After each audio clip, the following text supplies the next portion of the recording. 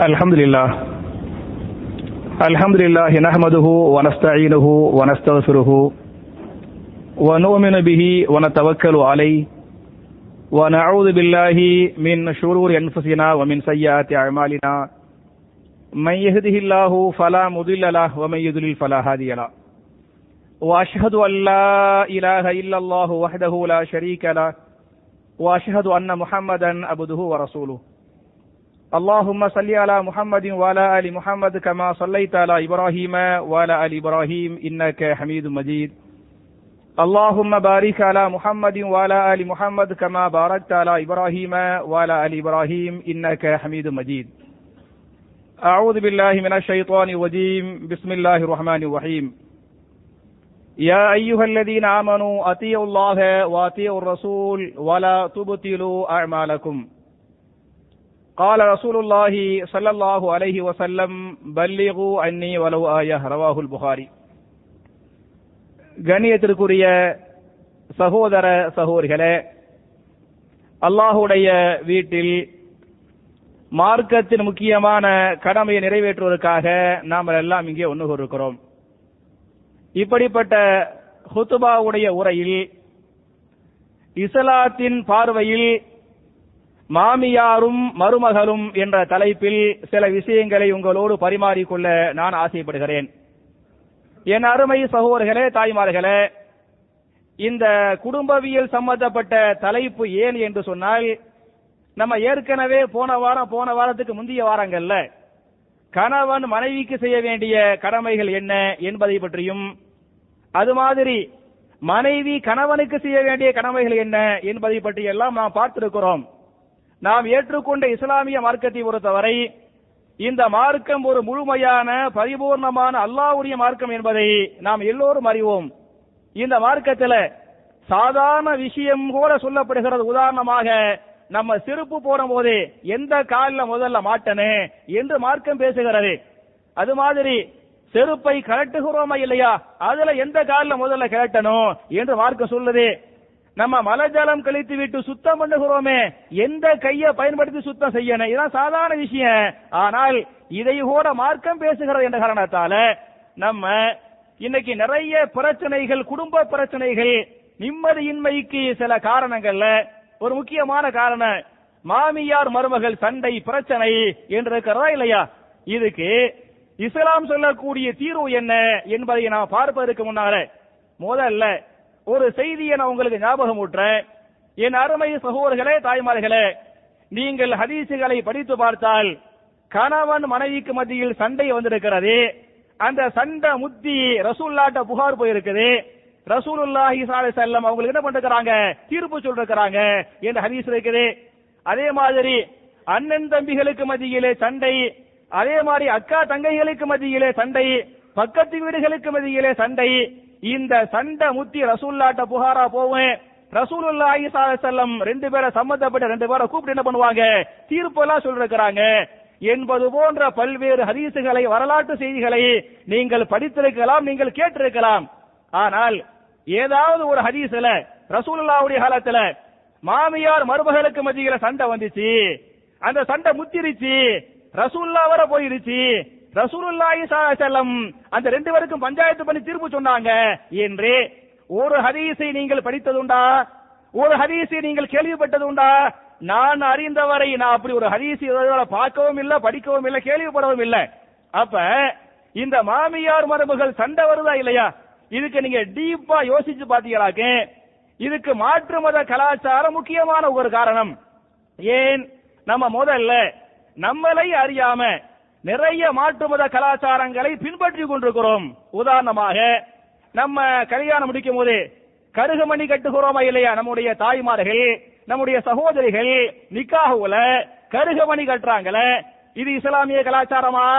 ரசூலுல்லாஹி ஸல்லல்லாஹு அலைஹி வஸல்லம் அவங்களுக்கு 4 பெண் பிள்ளைகளை அல்லாஹ் கொடுத்திருக்கிறான். இந்த 4 பொம்பளை பிள்ளைங்க ஸைனப் ரலியல்லாஹு அன்ஹா, ருக்கையா ரலியல்லாஹு அன்ஹா, உம்மு குல்சும் ரலியல்லாஹு அன்ஹா, ஃபாத்திமா ரலியல்லாஹு அன்ஹா, இந்த 4 பேர் ரசூலுல்லாஹ்வுக்கு யாரு? மகள்கள், பிள்ளைகள். இந்த 4 பேருக்கு ரசூலுல்லாஹி ஸல்லல்லாஹு அலைஹி வஸல்லம் நிக்காஹ் பண்ணி வச்சாங்க. அவங்க புள்ள குட்டிகள் எல்லாம் பெற்றிருக்கிறாங்க என்று ஹதீஸ் பேசுகிறது. இதுல நீங்க பாத்தீங்களாக்க அவங்க எல்லாம் கருகு மணி கட்டினாங்க என்று மார்க்கத்தில் இருக்கிறதா? இல்ல. ஆனால் இன்றைக்கு இந்திய முஸ்லிம்கள் தமிழக முஸ்லிம்களை பொறுத்தவரை கருகமணி கட்டுகிறோமா இல்லையா? இந்த கலாச்சாரம் எங்கிருந்து வந்த கலாச்சாரம்? மாற்று மதத்தவங்க தாலி கட்டுறாங்களே அங்கிருந்து காப்பி அடிச்சு என்ன பண்றோம்? இன்னைக்கு கருகமணி கட்டிக்கிட்டு இருக்கிறோம். அதே மாதிரி பாத்தீங்களாக்க வளகாப்பு, அந்த பிள்ளைக்கு மாசமாயிட்டாங்க, கர்ப்பமாயிட்டாங்க, 7 மாசம் 8 மாசம் 9 மாசம் ஆயிருச்சு, வளகாப்புங்கிற பேர்ல கை நிறைய வலையில போட்டு விட்டு அம்மா வீட்டுக்கு அனுப்பி விடுறாமே, இது என்ன இஸ்லாமிய கலாச்சாரமா? இது எங்கிருந்து வந்த கலாச்சாரம்? இன்னொரு மதத்தின் காப்பி அடிக்கப்பட்ட கலாச்சாரம். அதே மாதிரி பிறந்த நாள் கொண்டாடுகிறோமா இல்லையா? இது மாற்று மத கலாச்சாரம். அதே மாதிரி நீங்க பாத்தீங்களாக்க நம்மள பல பேருக்கு கிபிலாவை நோக்கி காலை நீட்டலாமா சந்தேகம் வருது. கிபிலாவை நோக்கி மேற்கு திசையை நோக்கி காலை நீட்டலாமா சந்தேகம் வருகிறதா இல்லையா? கேள்வி நிகழ்ச்சிகள்ல கேட்கறாங்களா இல்லையா? ஏன் கேட்கறாங்க? நீங்க கஅபாவுக்கு போய் பாத்தீங்களாக்க இதாவது கிபிலா வந்து எங்கேயோ எவ்வளவு தூரமா இருக்குது. நான் பார்த்திருக்கிறேன். இந்த செவர், இந்த தூண் இருக்கா இல்லையா, இந்த தூண் அளவுக்கு காபத்துல்லா பக்கமாக இருக்கேன். அங்க மக்கள் தொழுது போட்டு குர்ஆன் திலாவத் பண்ணிட்டு கொஞ்ச நேரம் ரெஸ்ட் எடுக்கிறமா இல்லையா, என்ன பண்ணுவாங்க? காலை நீட்டிக்கிடுவாங்க. அசருக்கே வந்துருவாங்க. அசருக்கே வந்து தொழுகையை முடிச்சு போட்டு இஷாவுக்கு பிறகுதான் எந்திரிச்சு போவாங்க. அதுவரை காபாவுல இபாதத் பண்ணிக்கிட்டு இருப்பாங்க. அப்ப கொஞ்ச நேரம் கால் வலிச்சு என்ன பண்ணுவாங்க? பல நாட்டு மக்கள் வந்திருப்பாங்க. கிபிலா நேருக்கு நேரா இருக்கு, என்ன பண்ணுவாங்க? காலை நீட்டி உட்கார்ந்துகிட்டு இருப்பாங்க. அப்ப நீங்க மார்க்கத்துல பாத்தீங்களாக்கு கிபிலாவை நோக்கிலாம் காலை நீட்டக்கூடாது என்று இஸ்லாம் சொல்லவே இல்லை. ஏன் இப்படி நம்ம சந்தேகப்படுறோம்னு சொன்ன இன்னொரு மத கலாச்சாரம். நீங்க மாற்று மத வேதங்கள் ரிக்கி வேதமே பேசுகிறது. ரிக்கி வேதத்துல கடவுள் பிள்ளைகளை மனிதர்களை எப்படி படைத்தாராம் என்று சொன்னால் பிரம்மா படைத்தாராம். பிரம்மன் அவர் தான் படைத்தவனாம். அவங்களுடைய நம்பிக்கை பிரகாரம் பிரம்மன் தன்னுடைய தலையிலிருந்து பிராமணர்களை படைத்திருக்கிறான். அந்த வேதம் பேசுகிறது. அதே மாதிரி தன்னுடைய முதுகு பகுதியிலிருந்து இந்த மிடில் ஜாதி மக்கள் இருக்கிறாங்களே அவங்கள வந்து பிரம்மா படைத்தா. காலிலிருந்து தலித்துகளை பல்ல பறையன்னு சொல்றமே அதாவது கீழ் ஜாதி மக்கள் தாழ்த்தப்பட்ட தலித்துகளை கடவுள் காலிலிருந்து படைத்திருக்கிறான் என்றெல்லாம் அவர்கள் வேதம் பேசுகிறது. என்ற காரணத்தால கடவுள் காலிலிருந்து தாழ்த்தப்பட்டவர்களை படைத்த காரணத்தால கால் என்ன? தாழ்ந்த உறுப்பு. எனவே தாழ்ந்த உறுப்பை புனிதமான ஒன்றை நோக்கி நீட்டக்கூடாது என்பதெல்லாம் அவங்களுடைய நம்பிக்கை, அவங்க கலாச்சாரம். இதெல்லாம் இஸ்லாமிய நம்பிக்கையா? இஸ்லாமிய கலாச்சாரமா? நம்ம இது மாதிரி வச்சு என்ன பண்றோம்னு சொன்னா, நம்ம டிவி பார்க்கிறோம், நம்ம நாடகம் பார்க்கிறோம். இந்த டிவி நாடகத்துல மாமியா மருமகள் என்று வந்து விட்டாலே மாமியா வந்து வில்லியாக சித்தரிக்கப்படுவாங்க. சில நாடகத்துல மாமியார் வில்லி, இன்னும் சில நாடகங்கள்ல மருமகள் என்ன வில்லியா இருப்பாங்க. அதனால இந்த மாமியார் மருமகள் என்று வந்து விட்டாலே 2 பேரும் அன்பா இருக்கக்கூடாது, 2 பேரும் ஒற்றுமையா இருக்கக்கூடாது, 2 பேரும் சந்தோஷமா இருக்கக்கூடாது, 2 பேரும் சண்டை போட்டுதான் ஆவனே என்பது இன்றைக்கு எழுதப்படாத சட்டமாக இருக்கிறது. அதை பார்க்கக்கூடிய தாய்மார்கள், அதை பார்க்கக்கூடிய சகோதரிகள் இந்த மாதிரிதான் ஒரு மாமியார் இருக்கனே, இந்த மாதிரிதான் ஒரு மருமகள் இருக்கனே என்று தப்பாக அவங்களை பின்பற்றி நம்ம நடந்துகிட்டு இருக்கிறோம். ஆனால் என் அருமை சகோதரர்களே, நீங்க ஹதீஸ்களை படிச்சு பாருங்க. முதல்ல நான் ஏற்கனவே சொன்ன மாதிரி நேரடியாக ரசூலுல்லாஹ்வுடைய காலத்துல மாமியார் மருமகளுக்கு மத்தியில சண்டை வந்துச்சு, அதுக்கு ரசூலுல்லாஹ் தீர்ப்பு சொன்னாங்க என்று நான் அறிந்தவரை நேரடியாக குர்ஆன் சுன்னாவில் இல்லை. ஆனாலும் இன்னைக்கு சண்டைகளுக்கு என்ன காரணம் என்று சொன்னால், முதல்ல மாமியார்மார்களுக்கு நான் சொல்லக்கூடிய சில உபதேசம், மாமியார் பண்ணக்கூடிய தப்பு என்ன தெரியுமா? அவங்க நினைக்கிறாங்க மருமகள் என்று வந்து விட்டாலே இந்த மருமகள் மகனை பிரித்து விடுவாள். முதல்ல பயம் வந்துருது. யாருக்கு? மாமியாருக்கு பயம் வந்துருது. மருமகள் விஷயத்துல பயமோ சந்தேகமோ அல்லது எதுவோ நீ வச்சுக்கிறீங்க. எப்படி வருது? இவ வந்து நம்ம மகனை வந்து நம்மளை விட்டு பிரிச்சிடுவாளோ, மகன் நம்மளை விட்டு தனியா போயிருவானோ, நம்மள்ட்ட பேச மாட்டானோ, நமக்கு எதையும் தர மாட்டானோ என்கிற ஒரு பயம் வருகிறதா இல்லையா? இந்த பயம் என்பது காலப்போக்கில பொறாமையாக மாறி எதுவாக மாறி போகிறது? சண்டையாக மாறுகிறது. எனவே என் அருமை தாய்மார்களே, மாமியார்கள் எப்படி மருமகளை பார்க்கணும் அப்படின்னு சொன்னார், தன்னுடைய பெத்த மகளை பார்க்கல இல்லையா, தன்னுடைய மகளை பார்ப்பது போன்று மாமியார் மருமகளை பார்த்தால் சண்டை வருமா? மகள் சில தவறுகள் பண்றாங்க. அந்த மாதிரி மகள் பண்ணக்கூடிய தவறுகளை நம்ம பெருசாக்குவோமா? ஆக்க மாட்டோம். பொதுவாக ஒரு பிரச்சனையை நம்ம எப்ப பெருசா ஆக்குவோம்னு சொன்னா, நமக்கு ரொம்ப தெரிஞ்சவங்க, நமக்கு ரொம்ப வேண்டியவங்க, நம்ம அவங்க மேல ரொம்ப அன்பு பாசம் வச்சுக்கிறோம் என்று சொன்னால் அவங்க பண்ணக்கூடிய பெரிய தவறு பெரிய குறைகள் கூட சின்னதாகப்படும். அதே சமயத்துல ஒருத்தரை பிடிக்காது, ஒருத்தர் மேல வெறுப்பு இருக்குதா என்று வந்துவிட்டால் அவர் சின்ன தப்பு பண்றாரு, அது எதுவா பண்ணு, பெரிய தப்பா பண்ணு. அதனால நம்ம மாமியார்களுக்கு நான் சொல்லக்கூடிய உபதேசம், உங்களுடைய பிள்ளைகள் நீங்கள் பெற்றெடுத்த உங்களுடைய பெண் பிள்ளைகளை நீங்கள் எப்படி பார்ப்பீர்களோ, அவங்க செய்யக்கூடிய தவறுகளை நீங்கள் எந்த கண்ணோட்டத்தோடு வச்சிருப்பீங்களோ அதே மாதிரி மருமகள் என்பவளும் யாரு, மகனுக்கு வாழ்க்கை கொடுக்க வந்தவள் தான் மருமகள் என்ற அடிப்படையில புள்ள மாதிரி மாமியாரு பார்த்தா சண்டை வருமா? அதே மாதிரி பாத்தீங்களாக்கு மார்க்கம் என்ன சொல்லுது, நீங்கள் நீதமாக நடந்து கொள்ளுங்கள், நேர்மையாக நடந்து கொள்ளுங்கள் என்று திருமறை குர்ஆனை நீங்கள் படித்து பார்த்தால், உதாரணமாக திருமறை குர்ஆனின் சூரத்து நிசா என்று சொல்லக்கூடிய 4வது அத்தியாயத்தின் 135வது வசனம், அதிலே அல்லாஹ் பேசுகிறான், யா அய்யுஹல்லதீன ஆமனூ கூனு கவ்வாமீன பில் கிஸ்தி ஷுஹதா லில்லாஹ். ஈமான் கொண்ட மக்களே, நீங்கள் உங்களுக்கு மத்தியில் நீதமாக நடந்து கொள்ளுங்கள், நேர்மையாக நடந்து கொள்ளுங்கள், பாரபட்சமாக நீங்கள் நடந்து கொள்ள வேண்டாம். எந்த அளவுக்கு என்று சொன்னால், வலவு அலா அன்ஃபுசிக்கும் அவில் வாலிதைனி வல் அக்ரபீன, நீங்கள் நீதமாக நடக்கக்கூடிய காரணத்தால் அது உங்களுக்கு எதிராக முடிந்தாலும் சரி, உங்களுக்கு பாதிப்பு வரலாம், உங்களுடைய மனைவி மக்களுக்கு பாதிப்பு வரலாம், உங்களுடைய சொந்த பந்தங்களுக்கு பாதிப்பு வரலாம். நீங்கள் பாதிப்புகளை பார்த்து நியாய அநியாயத்தை முடிவெடுக்காமல் நீங்கள் உண்மையான நியாய அநியாயத்தை பார்த்து முடிவெடுத்துக் கொள்ளுங்கள் என்று மார்க்கம் பேசுகிறது.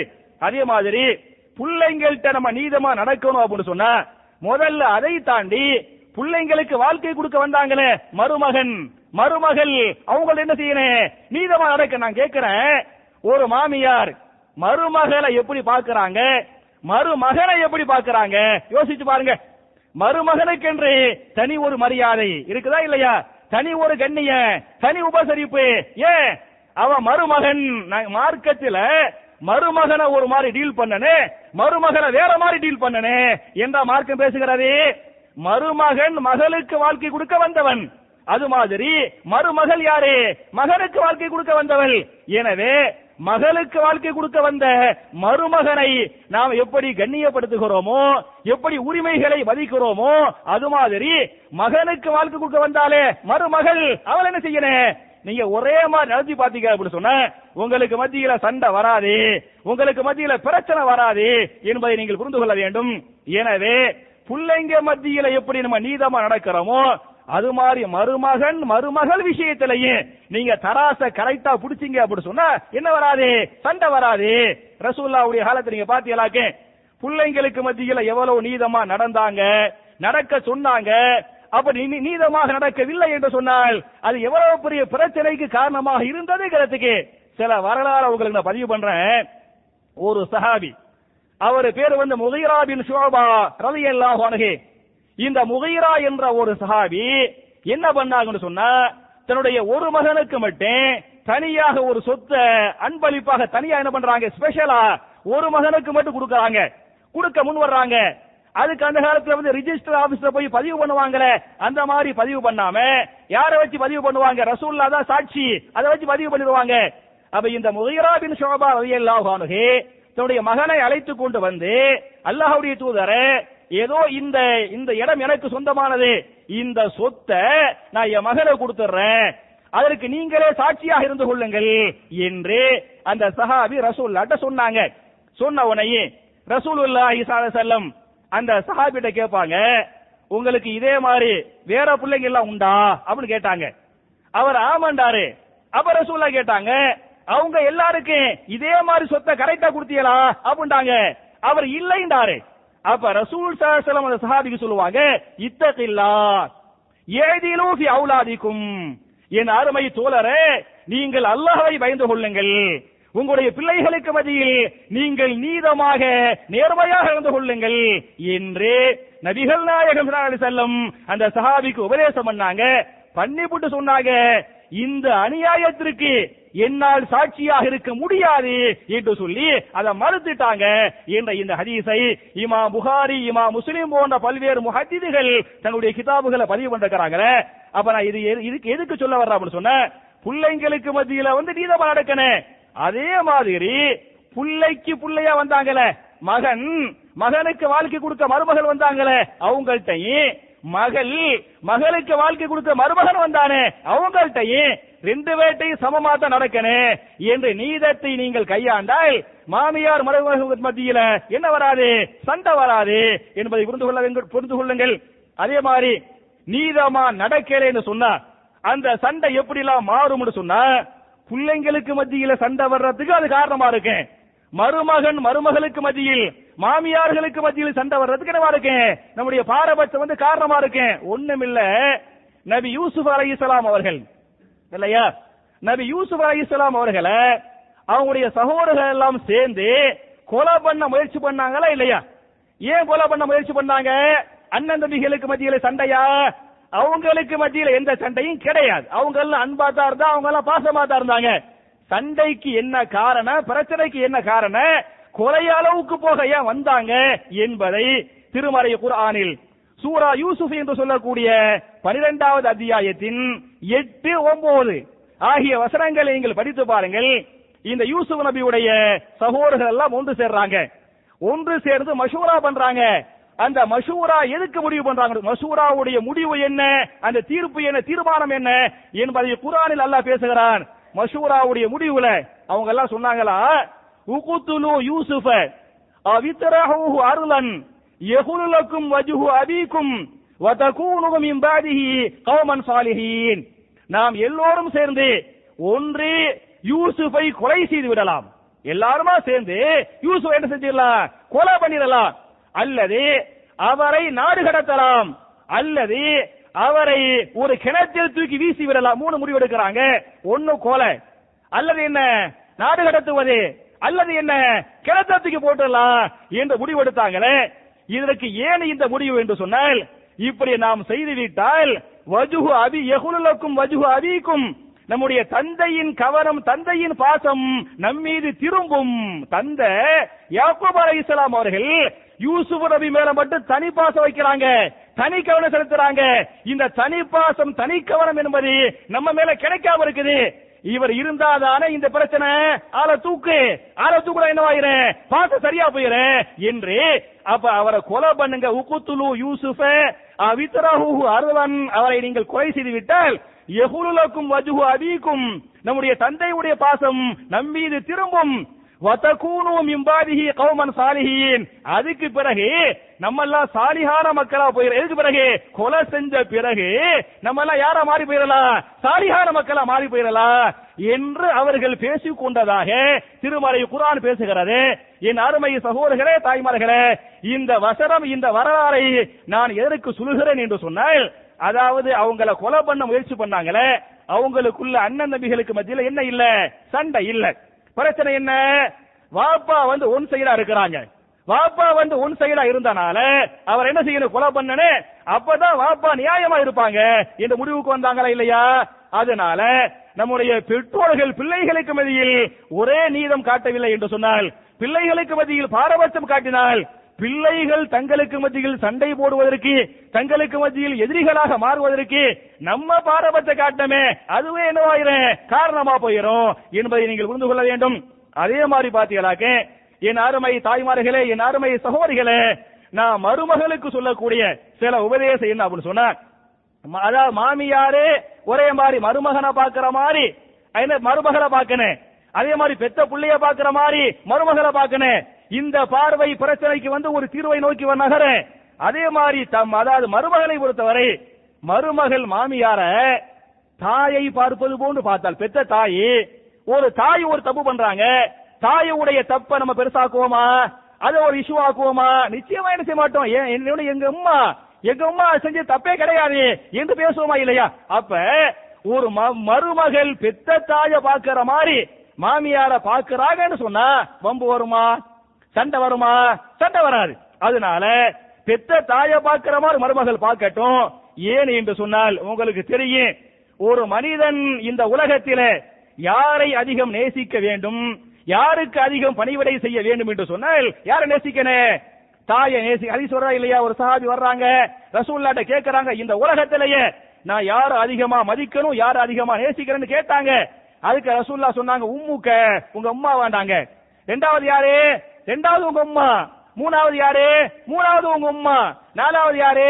நாலாவது வாப்பா. அப்படி சொன்னாங்களா இல்லையா? அப்ப மகனை பொறுத்தவரை தாயை மதிக்கணும், நேசிக்கணும், பணிவிடை செய்யணும். ஆனால் மகன் தாய்க்கு சொல்லத்தக்க பணிவிடைகள் செய்ய முடியல. ஏன் முடியல? அவன் வெளியூருக்கு போயிடலாம். மகனை பொறுத்தவரை அவன் பொருளாதாரத்தை ஈட்டுவதற்காக வெளியூருக்கு போயிடலாம், வெளிநாட்டுக்கு போயிடலாம். அப்ப தாய்க்கு என்ன செய்ய முடியாது? பணிவிடை செய்ய முடியாது. அப்ப வெளியூர் வெளிநாட்டுக்கு போய் பணிவிடை செய்யாம இருக்கிறானே, பணிவிடைகளில் குறை வைக்கிறானே, இந்த பணிவிடைய யார் செய்யணும்? மருமகள் மாமியாருக்கு என்ன செய்யணும். அப்படி செய்வது மார்க்கம் பேசுகிறது. அப்ப நான் எங்க அம்மாவை மதிக்கணும், எங்க அம்மாவுக்கு பணிவிடை செய்யணும். நான் காசு பணத்துக்காக வெளியூர் வெளிநாட்டுக்கு வந்துட்டேன், என்னுடைய கடமையை நீ செய்ய என்று மகன் தன்னுடைய மனைவிக்கு சொல்லணும். அந்த மருமகள் என்ன செய்யணும்? மாமியாருக்கு அந்த மாதிரி பணிவிடை செய்யணும். அந்த மாதிரி செய்யறாங்க அப்படி சொன்ன ரெண்டு பேரும் சேர்ந்து சொர்க்கத்துக்கு போறதுக்கு இது உதவுமா இல்லையா? குர்ஆனை படிச்சு பாத்தீங்களாக்க, திருமறை குர்ஆன்ல சூரத்து ஜுஹ்ருஃப் என்று சொல்லக்கூடிய 49வது அத்தியாயம், இந்த ஜுஹ்ருஃப் என்று சொல்லக்கூடிய 43வது சூராவுல 70வது ஆயத்து, அதுல அல்லாஹ் சொல்றான், நீங்க நல்லவங்க, நீங்கன்னா கணவன் மனைவி, அந்த தம்பதிகள் இறையச்சத்தோடு நல்லவர்களாக நீங்கள் இந்த உலகத்திலே வாழுங்கள். இப்படி நீங்கள் வாழ்ந்தால் நாளை மறுமையில் உங்களுக்கு அல்லாஹ் தரக்கூடிய பரிசு என்ன என்று சொன்னால், அல்லாஹ் ரப்பல் ஆலமீன் அந்த தம்பதிகளை பார்த்து சொல்வானாம், உதுகுலுல் ஜன்னத அன்தும் வ அஸ்வாஜுக்கும் துஹபரூன். உதுகுலு, நீங்கள் எல்லோரும் சொர்க்கத்தில் நுழையுங்கள். நீங்கள் என்று சொன்னால் நீங்கள் மாத்திரமல்ல, அன்தும் வ அஸ்வாஜுக்கும், நீங்களும் உங்களுடைய மனைவியும் சேர்ந்து என்ன செய்யுங்கள்? சொர்க்கத்தை அடைந்து கொள்ளுங்கள். ரெண்டு பேரும் சேர்ந்து இந்த சொர்க்கத்து இன்பத்தை அனுபவித்துக் கொள்ளுங்கள் என்று அல்லாஹ் மறுமையில் சொல்லுவான் என்பதை திருமறை குர்ஆன் பேசுகிறது. அப்ப என் அருமை சகோதரர்களே, தாய்மார்களே, நான் சொர்க்கத்துக்கு போகணும், என் மனைவி சொர்க்கத்துக்கு போகணும் என்று சொன்னால் நான் என்னுடைய தாய்க்கு செய்ய வேண்டிய கடமையை செய்யணுமா இல்லையா? நான் வெளியூருக்கு வெளிநாட்டுக்கு போயிட்டாலே நான் செய்ய வேண்டிய கடமையை என் தாய்க்கு யார் செய்யணும்? என் மனைவி செய்யணும். அது மார்க்கம் பேசுகிறது. எந்த அளவுக்கு தாய்க்கு பணிவிடை செய்யணும்ங்கிறதுக்கு ஒரு வரலாறு உங்களுக்கு நான் பதிவு பண்றேன். உவைசுல் கரணி என்று சொல்லக்கூடிய மிகப்பெரிய ஒரு சாலிஹான ஒரு மனிதர். இந்த உவைசுல் கரணி அவங்க ரசூலுல்லாஹ்வுடைய காலத்திலேயே வாழ்ந்தவங்க, ரசூலுல்லாஹ்வுடைய காலத்திலேயே ஹயாத்தா வாழ்ந்தவங்க, முஸ்லிமா வாழ்ந்தவங்க. ஆனா அவங்க யார் இல்ல? சஹாபி இல்ல. ஏன் சஹாபி இல்ல?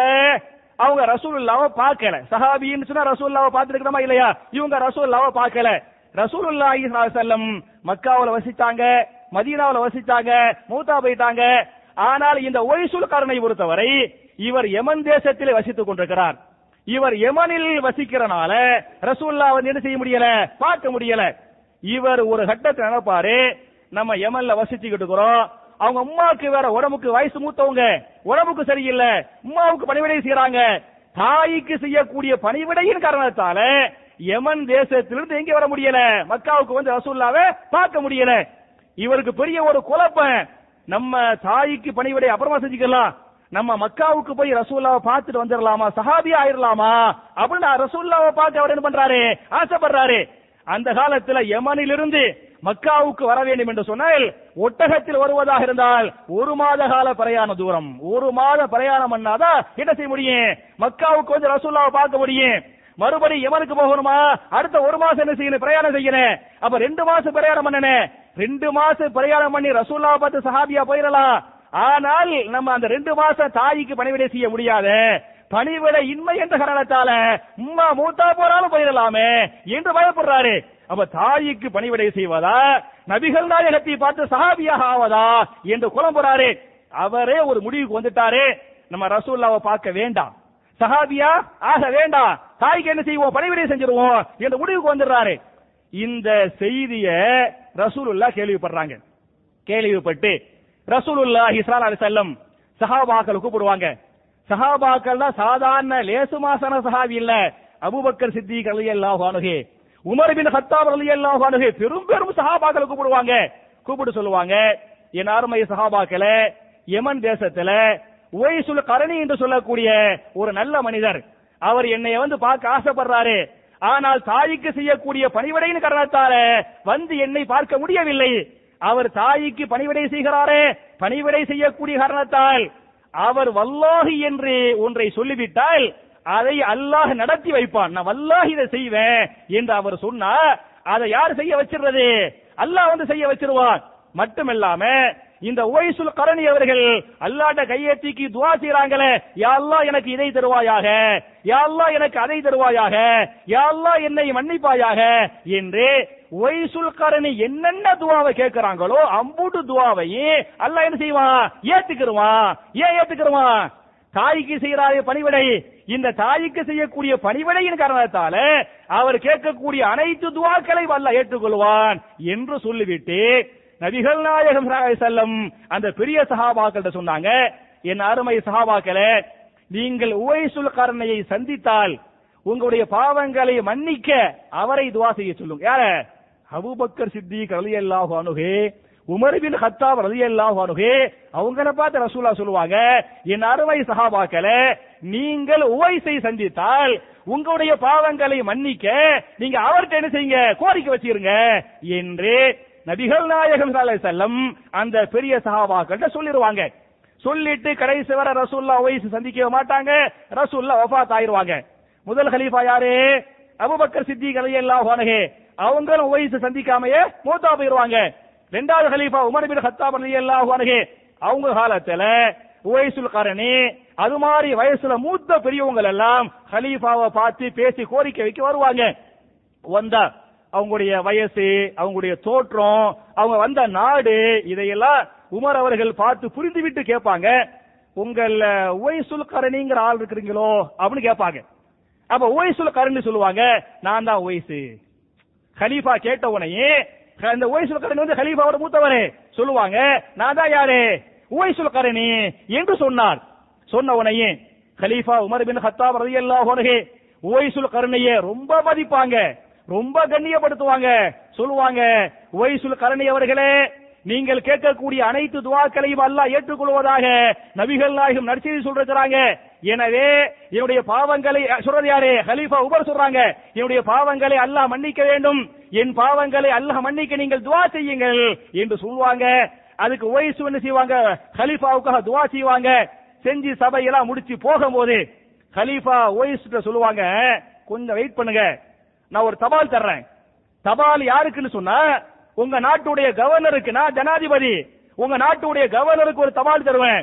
அந்த தபால்ல என்ன எழுதுவேன்னு சொன்னா உங்களை பற்றிய அந்த சிறப்பை, உங்களை பற்றிய கண்ணியத்தை நான் தபாலுக்கு எழுதி, கவர்னரே இந்த இந்த ஓய்ஸுக்கு செய்ய வேண்டிய எல்லா மரியாதையும் நீங்க செய்யுங்க, இவருக்கு நீங்க பணிவிடை செய்யுங்க என்று என் கவர்னருக்கு நான் உத்தரவு போட போறேன், கொஞ்சம் வெயிட் பண்ணுங்க, தபால் தந்துடுறேன், உத்தரவு போட்ட தபால்ல தந்துடுறேன் என்று கலீஃபா உமர் பின் கத்தாப் ரலியல்லாஹு அன்ஹு உவைசுல் கர்னிட்ட சொல்லுவாங்க. அதுக்கு உவைஸ் சொல்லுவாங்க, கலீஃபா அவர்களே, எனக்கு அந்த மாதிரி உத்தரவு அதெல்லாம் வேண்டாம், அந்த மாதிரி ஒரு ராஜ மரியாதை, அந்த மாதிரி கவர்னர் செய்யக்கூடிய பணி அதெல்லாம் எனக்கு வேண்டாம், நான் நார்மலா மக்களோடு மக்களா வாழ்ந்து மூத்தா போக ஆசைப்படுறேன், எனக்கு தபால்லாம் என்னைய பத்தி கவர்னருக்கு தபால்லாம் வேண்டாம் என்று கலீஃபாவே தபால் தர்றேன்னு சொன்னாரே அதே வேண்டாம் சொல்லிட்டு போயிட்டாங்க என்ற இந்த வரலாற்று செய்தியை இமாம் முஸ்லிம் அவர்கள் தங்களுடைய சஹீஹ் முஸ்லிமில மனாகிபு உவைசுல் கர்னி, உவைசுல் கர்னியுடைய சிறப்பு என்ற ஒரு தனி பாடத்தை போட்டு அந்த பாடத்தை என்ன பண்றாங்க, இந்த வரலாறு பதிவு பண்றாங்க. என் அருமை சகோதரர்களே, தாய்மார்களே, நான் எதுக்கு இந்த வரலாறு உங்கள்கிட்ட சொல்றேன்னு சொன்னா, ஒரு மகன் தாய்க்கு என்ன செய்யணும், பணிவிடை செய்யணும். ஆனால் நம்மால் முடிந்த அளவுக்கு பணிவிடை செய்ய முடியாது, வெளியூருக்கு போயிடலாம். இன்னும் சொல்ல போனா இவன் ஆம்பளையா இருப்பான், தாய் வந்து பெண்ணா இருப்பாங்க, ஒரு லிமிட் வரதான் பணிவிடை செய்ய முடியும், அதை தாண்டி ஆம்பளை என்ன செய்ய முடியாது, தாய்க்கு செய்ய முடியாது. அப்ப நம்ம மனைவிட்ட நான் இவ்வளவுதான் செய்ய முடியும், அதுக்கு மேல உள்ள பணிவிடைய நீ தான் எங்க அம்மாவுக்கு செய்யணும், நீ எங்க அம்மாவுக்கு இந்த மாதிரி செஞ்சியா அப்படின்னு சொன்னா நானும் சொர்க்கத்துக்கு போறதுக்கு நீனும் சொர்க்கத்துக்கு போறதுக்கு இது என்னவா இருக்கேன், காரணமா இருக்கேன் என்று சொல்லி அந்த மகன் என்ன செய்யணும், தன்னுடைய மனைவிக்கு உபதேசம் பண்ணனே. இந்த மாதிரி உபதேசம் பண்ணி இந்த மாதிரி மருமகள் மாமியாருக்கு பணிவிடை செய்தால் நமக்கு மத்தியில, மாமியார் மருமகளுக்கு மத்தியில பிரச்சனை சண்டைகள் வருமா? அதே மாதிரி பாத்தீங்களாக்கே என் அருமை சகோதரர்களே, தாய்மார்களே, இது மாமியார் மருமகள்ங்கிறது மட்டுமல்ல, இது எல்லாத்துக்குமே பொருந்து. பொதுவா பிரச்சனை காரணம் நமக்கு மத்தியில் சகிப்புத்தன்மை குறைந்து போனது. நமக்கு மத்தியில சகிப்புத்தன்மை, விட்டு கொடுத்தல், ஒருவரை ஒருவர் புரிந்து கொள்ளக்கூடிய தன்மை குறைந்து போனதுதான் இன்னைக்கு பிரச்சனைகளுக்கும் சண்டைகளுக்கும் காரணமாக இருக்கிறது. எனவே நாம் சகிப்புத்தன்மையோடு வாழ வேண்டும். நாம் ஒருவருக்காக ஒருவர் விட்டு கொடுத்து வாழ வேண்டும். நீங்கள் திருமறை குர்ஆனை படித்து பாருங்கள். நான் கேட்கிறேன், நீங்க எல்லாம் பெரும்பாலும் வியாபாரிகள், உங்களுடைய வியாபாரங்கள் எல்லாம் விட்டுப்புட்டு நீங்க பள்ளிக்கு ஓடி வந்தீங்களே, ஜும்மா தொழுக வந்திருக்கீங்க. ஏன் வந்தீங்களா? ஜும்மா என்பது கட்டாய கடமை. இதை செஞ்சாதான் சொர்க்கத்துக்கு போக முடியும். ஜும்மாவுக்கு வராட்டி என்ன செய்ய முடியாது? சொர்க்கத்துக்கு போக முடியாது என்ற இந்த கடமை உணர்வு, இந்த இறையச்சம் தான் கடையிலிருந்து பள்ளிவாசலுக்கு வரவழைத்திருக்கிறது. அப்ப நம்ம சொர்க்கத்தை தரக்கூடிய இன்னொரு அமல் என்ன என்று சொன்னால், திருமறை குர்ஆன்ல சூரா ஆல இம்ரான் என்று சொல்லக்கூடிய 3வது அத்தியாயத்தின் 134வது வசனத்தை நீங்கள் படித்து பாருங்கள். சொர்க்கத்தை அல்லாஹ் யாருக்கு தருவான் அப்படின்னு சொன்னா, அல்லதீன யுன்ஃபிகூன ஃபிஸ்ஸர்ராயி வல்லர்ராயி வல் காலிமீனல் கைல வல் ஆஃபீன அனின் நாஸ். யாரு சகிப்புத்தன்மையோடு வாழ்கிறாரோ, யாரு விட்டு கொடுத்து வாழ்கிறாரோ அவரே சொர்க்கவாசி. குர்ஆன் எல்லாம் பேசுகிறான். நீங்கள் சகிப்புத்தன்மையோடு வாழவில்லை என்று சொன்னால், நீங்கள் விட்டு கொடுத்து வாழவில்லை என்று சொன்னால் நீங்க யாரு? இல்ல, சொர்க்கவாசி இல்ல. சகிப்புத்தன்மையோடு எவர் வருகிறாரோ அவரே சொர்க்கவாசி என்று அல்லாஹ் பேசுகிறான். நபிகள் நாயகம் சொல்லி காட்டுறாங்க, மன் தவாலஅ லில்லாஹி ரஃபஅஹுல்லாஹ். யார் அல்லாஹ்வுக்காக விட்டு கொடுத்தாரோ, யார் அல்லாஹ்வுக்காக இறங்கி போனாரோ, யார் அல்லாஹ்வுக்காக சகித்துக் கொண்டாரோ, ரஃபஅஹுல்லாஹ், நிச்சயமாக அவரை அல்லாஹ் உயர்த்துவான், நிச்சயமாக அல்லாஹ் கண்ணியப்படுத்துவான் என்று ஹதீஸ் பேசுகிறது. சஹாபாக்கள் எப்படி சகித்து போனாங்கிற இந்த ஒரே ஒரு வரலாறு ஹதீஸை மட்டும் சொல்லி என்னுடைய முதல் குத்துபாவை நான் முடிக்க வேண்டும் என்று சொன்னால், ஒரு அற்புதமான ஒரு சஹாபி ஹுதைஃபத்துல் யமான் ரலியல்லாஹு அன்ஹு, அவங்க எப்படி விட்டு கொடுத்தாங்களோ அது மாதிரி மாமியார் விட்டு கொடுக்கணும், மருமகள் என்ன செய்யணும்? விட்டு கொடுக்கணும். இது மாமியார் மருமகள் மட்டுமல்ல, அனைத்து சாராரும் விட்டு கொடுத்து வாழ்ந்தால் அழகா நமக்கு மத்தியில் அன்பு பாசம் வந்து வரும். இதுல என்ன வரலாறுன்னு சொன்னா, அதே இமாம் புகாரி தான் இந்த ஹதீஸை பதிவு பண்றாங்க. சஹாபி ஹுதைஃபத்துல் யமான் ரலியல்லாஹு அன்ஹு, ஹுதைஃபாங்கிற ஒரு சஹாபி, யமான் என்று சொல்லக்கூடிய அவருடைய வாப்பா, இந்த ரெண்டு பேரும் சஹாபாக்கள். ஹுதைஃபாங்கிற சஹாபி, வாப்பா யமான்கிற சஹாபி உஹது போர்ல மார்க்கத்திற்காக அல்லாஹ்வுக்காக அல்லாஹ்வுடைய மார்க்கத்தை மேலோக செய்வதற்காக கலந்து கொண்ட சஹாபாக்கள். இதுல உங்களுக்கு தெரியும், அந்த உஹது போருடைய கடைசி கட்டத்தில் சஹாபாக்கள் தாறுமாறாக கொலை செய்யப்பட்டாங்களே, அதுல இந்த யமான் என்று சொல்லக்கூடிய வாப்பா இருந்தாங்களே, யமான் ரலியல்லாஹு அன்ஹு, அவர் அந்த கடைசி கட்டத்தில் எங்கிட்டு நிக்கிறன்னு தெரியாம அவர் காபிர் சைடு போயிட்டார். அந்த போர்ல வெட்டி அப்படி பண்ணி காபிர் சைடு போயிடுறாரு. அவர் காபிர் சைடு போய் நின்றவனையுமே சஹாபாக்கள் அந்த போருடைய அந்த உச்சகட்டத்தில் தவறா புரிஞ்சுக்கிறவாங்க, அவர் ஒரு காபிரு என்று தவறாக புரிந்து கொண்டு என்ன செய்ய போவாங்க? அந்த யமான வாப்பாவை கொலை செய்ய போவாங்க. வாப்பாவை கொலை செய்ய போகும்போது அதை யாரு பார்க்கிறது? ஹுதைஃபா, மகன் ஹுதைஃபா ரலியல்லாஹு அன்ஹு அதை கண்களில் பார்ப்பார். பார்த்துவிட்டு அந்த போர்லையும் கத்துவாரு, ஹு அபி அபி, அவர் என் தந்தையாயிற்றே என்று கதறுவார். அதெல்லாம் இந்த போன சஹாபாக்குடைய காதுல விழாது. அப்புறம் சொல்லுவாரு, ஹுவ முஸ்லிம், அவர் முஸ்லிம் ஆயிற்றே என்றும் கதறுவார். இதுவும் சஹாபாக்குடைய காதுல விழாது. விழாதனால போன சஹாபாக்கள் இந்த யமான் ரலியல்லாஹு அன்ஹுவை கொலையே பண்ணிடுவாங்க. உஹது போர்ல சஹாபாக்களால் யமான் ரலியல்லாஹு அன்ஹு கொலை செய்யப்பட்டாங்க. யாருடைய கண்ணுக்கு முன்னால? மகன் ஹுதைஃபாவுடைய கண்ணுக்கு முன்னால். ஹுதைஃபா ஹுவ அபி என்று கத்தினாரே, ஹுவ முஸ்லிம் என்று கத்தினாரே, அதுக்கு பிறகும் கொலை செய்யப்பட்டார். கொலை செய்யப்பட்டு வாப்பாவை கொலை பண்ணிட்டு கொலை செஞ்ச சஹாபாக்கள் கையில வாளோடு திரும்பி வர்றாங்க. அந்த வாளில ரத்தம் சொட்டுகிறது. யாருடைய ரத்தம்? தந்தையின் ரத்தம் சொட்டுகிறது. இதை மகன் ஹுதைஃபா பார்க்கிறார். மகன் ஹுதைஃபா பார்த்துவிட்டு கொலை செய்த சஹாபாக்களை பார்த்து சொன்ன முதல் வார்த்தை என்ன என்று சொன்னால், யக்ஃபிருல்லாஹு லக்கும், என் அருமை சஹாபாக்களே, அல்லாஹ் உங்களை மன்னிப்பானாக. யார? வாப்பாவை கொலை பண்ண சஹாபாக்களை பார்த்து அந்த ஸ்பாட்ல மகன் சொன்னாரு, யக்ஃபிருல்லாஹு லக்கும், அல்லாஹ் உங்களை மன்னிப்பானாக. நீங்கள் கொலை செய்தது இஸ்லாத்தின் எதிரி அல்ல, நம்மை போன்ற சஹாபி, மார்க்கத்திற்காக வந்தவர், என்னுடைய தந்தையாக இருக்கிறார், தெரியாம கொலை பண்ணிட்டீங்க. நான் தான் பாதிக்கப்பட்ட சம்பந்தப்பட்டவன், நான் மன்னிச்சுட்டா உங்களை அல்லாஹ் மன்னிச்சிருவா, நான் உங்களை மன்னிச்சிட்டேன் என்று இந்த ஹுதைஃபா ரலியல்லாஹு அன்ஹு மன்னிக்கிறாங்க. மன்னிச்சாலும் இது பெரிய நிகழ்ச்சி என்ற காரணத்தால ரசூலுல்லாஹ் வரை இந்த செய்தி போயிருது. போனால் ரசூலுல்லாஹி ஸல்லல்லாஹு அலைஹி வஸல்லம் பாதிக்கப்பட்ட மகன் ஹுதைஃபாவை கூப்பிடுவாங்க, இங்க வாப்பா தெரியாம சஹாபாக்கள் பண்ணிட்டாங்க, இதுக்கு நான் தான் பொறுப்பு, நான் பொறுப்பு ஏத்துக்கிறேன்னு, இதுக்கு நஷ்ட ஈடாக நான் என்ன உங்களுக்கு தர்றேன் என்று சொன்னால் 100 ஒட்டகம் தர்றேன். உங்க வாப்பாவுடைய ரத்தத்துக்காக நஷ்ட ஈடாக நான் என்ன பண்றேன், 100 ஒட்டகத்தை தந்துடுறேன் அப்படிங்குவாங்க. அதுக்கு இந்த ஹுதைஃபா சொல்லுவாங்க, அல்லாஹ்வுடைய தூதரே, இந்த 100 ஒட்டகங்களை நான் வாங்குவதை விட என்னை விட ஏழைகள், என்னை விட மிஸ்கீன், என்னை விட ஃபகீர் இந்த மதீனாவிலே வாழ்ந்து கொண்டிருக்கிறார்கள், என் சார்பாக அந்த 100 ஒட்டகங்களை நீங்களே மிஸ்கீன் ஃபகீர்களுக்கு கொடுத்து விடுங்கள் என்று மகன் சொல்ல, நபிகள் நாயகம் ஸல்லல்லாஹு அலைஹி வஸல்லம் ஹுதைஃபாவுக்கு வர வேண்டிய 100 ஒட்டகங்களை மதீனாவுடைய மிஸ்கீன்கள், மதீனாவுடைய ஃபகீர்களுக்கு கொடுத்தாங்க என்ற இந்த வரலாற்று செய்தியை இமாம் புகாரி பதிவு பண்றாங்களே. என் அருமை சகோதரர்களே, தாய்மார்களே, இந்த வரலாறை, இந்த ஹதீஸை நான் ஏன் உங்கள்கிட்ட பதிவு பண்றேன்னு சொன்ன, ஏன் பதிவு பண்றேன், இந்த ஹுதைஃபா விட்டு கொடுத்தாரு, யாரை விட்டு கொடுத்தாரு, வாப்பாவை கொலை பண்ணவன மன்னிச்சாங்களே, அவங்கள விட்டு கொடுத்தாங்களே, அது மாதிரி மாமியாரும் விட்டு கொடுத்தால், மருமகனும் விட்டு கொடுத்தால், கணவனும் விட்டு கொடுத்தால், மகனும் விட்டு கொடுத்தால், அண்ணனும் விட்டு கொடுத்தால், தம்பி விட்டு, நமக்கு மத்தியில இந்த மாதிரியான விட்டு கொடுத்தல் இருந்தால் பிரச்சனை வருமா? வராது. அப்ப பிரச்சனைக்கு மூல காரணம் என்ன என்று சொன்னால் சகிப்புத்தன்மை. நான் இல்லை குறைந்து விட்டது என்று சொல்ல மாட்டேன், ஏறக்குறைய சகிப்புத்தன்மை கொஞ்சம் கொஞ்சமாக செத்து கொண்டிருக்கிறது.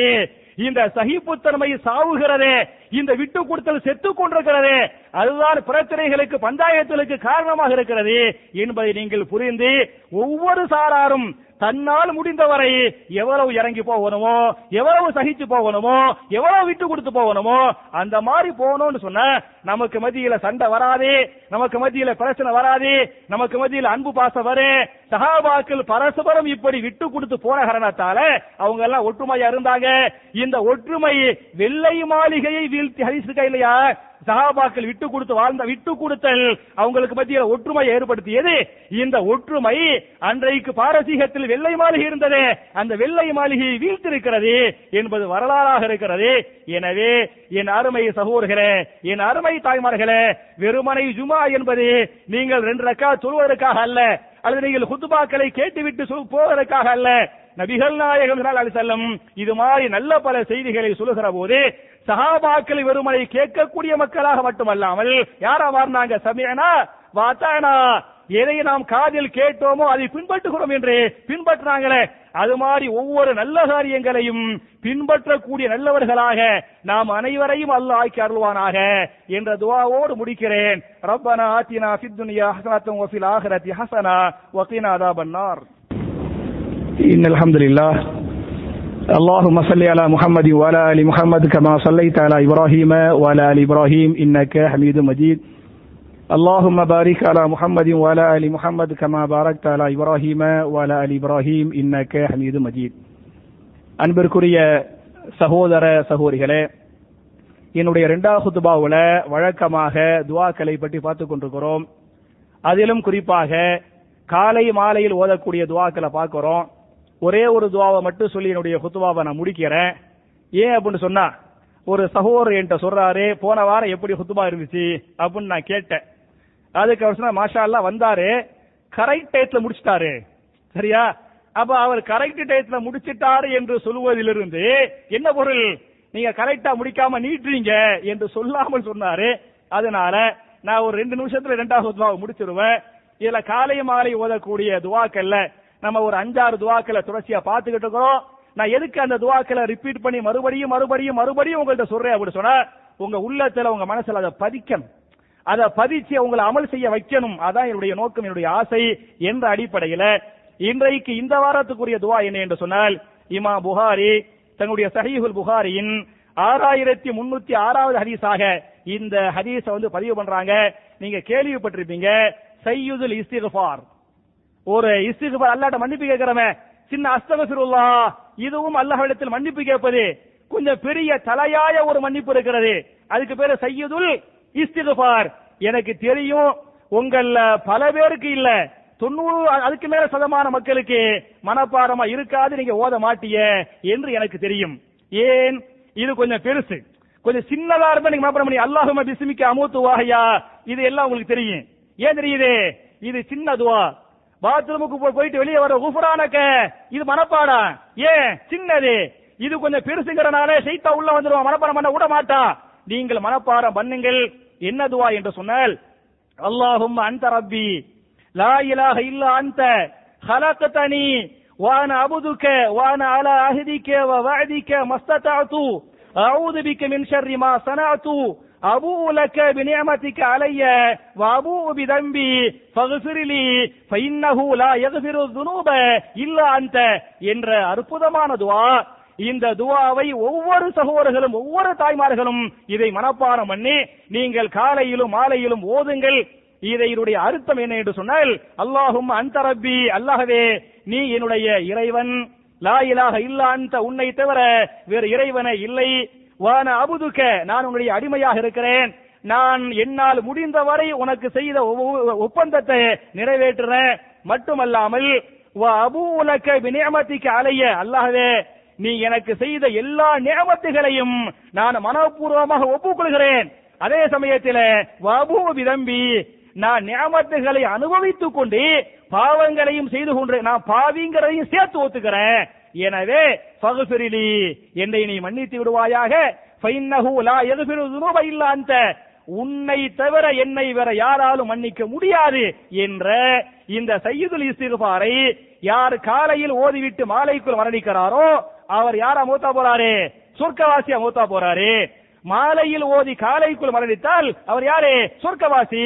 அப்ப இதை காலையில் ஒரு முறை மாலையில் ஒரு முறை ஓதிவிட்டு அவர் எப்ப மூத்தா போனாலும் கன்ஃபார்ம் சொர்க்கவாசியா மூத்தா போறாரு என்ற இந்த ஹதீஸை இமாம் புகாரி பதிவு பண்ணிருக்கிறாங்க.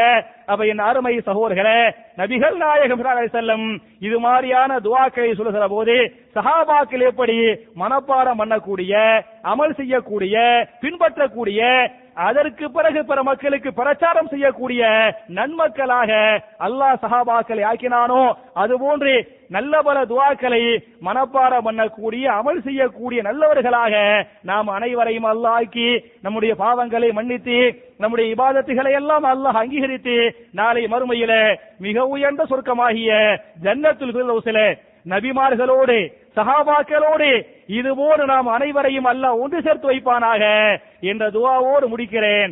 அல்லாஹும்ம அஇஸ்ஸல் இஸ்லாம வல் முஸ்லிமீன் وأذل الشرك والمشركين ربنا آتنا في الدنيا حسنة وفي الآخرة حسنة وقنا عذاب النار وآخر دعوانا أن الحمد لله رب العالمين.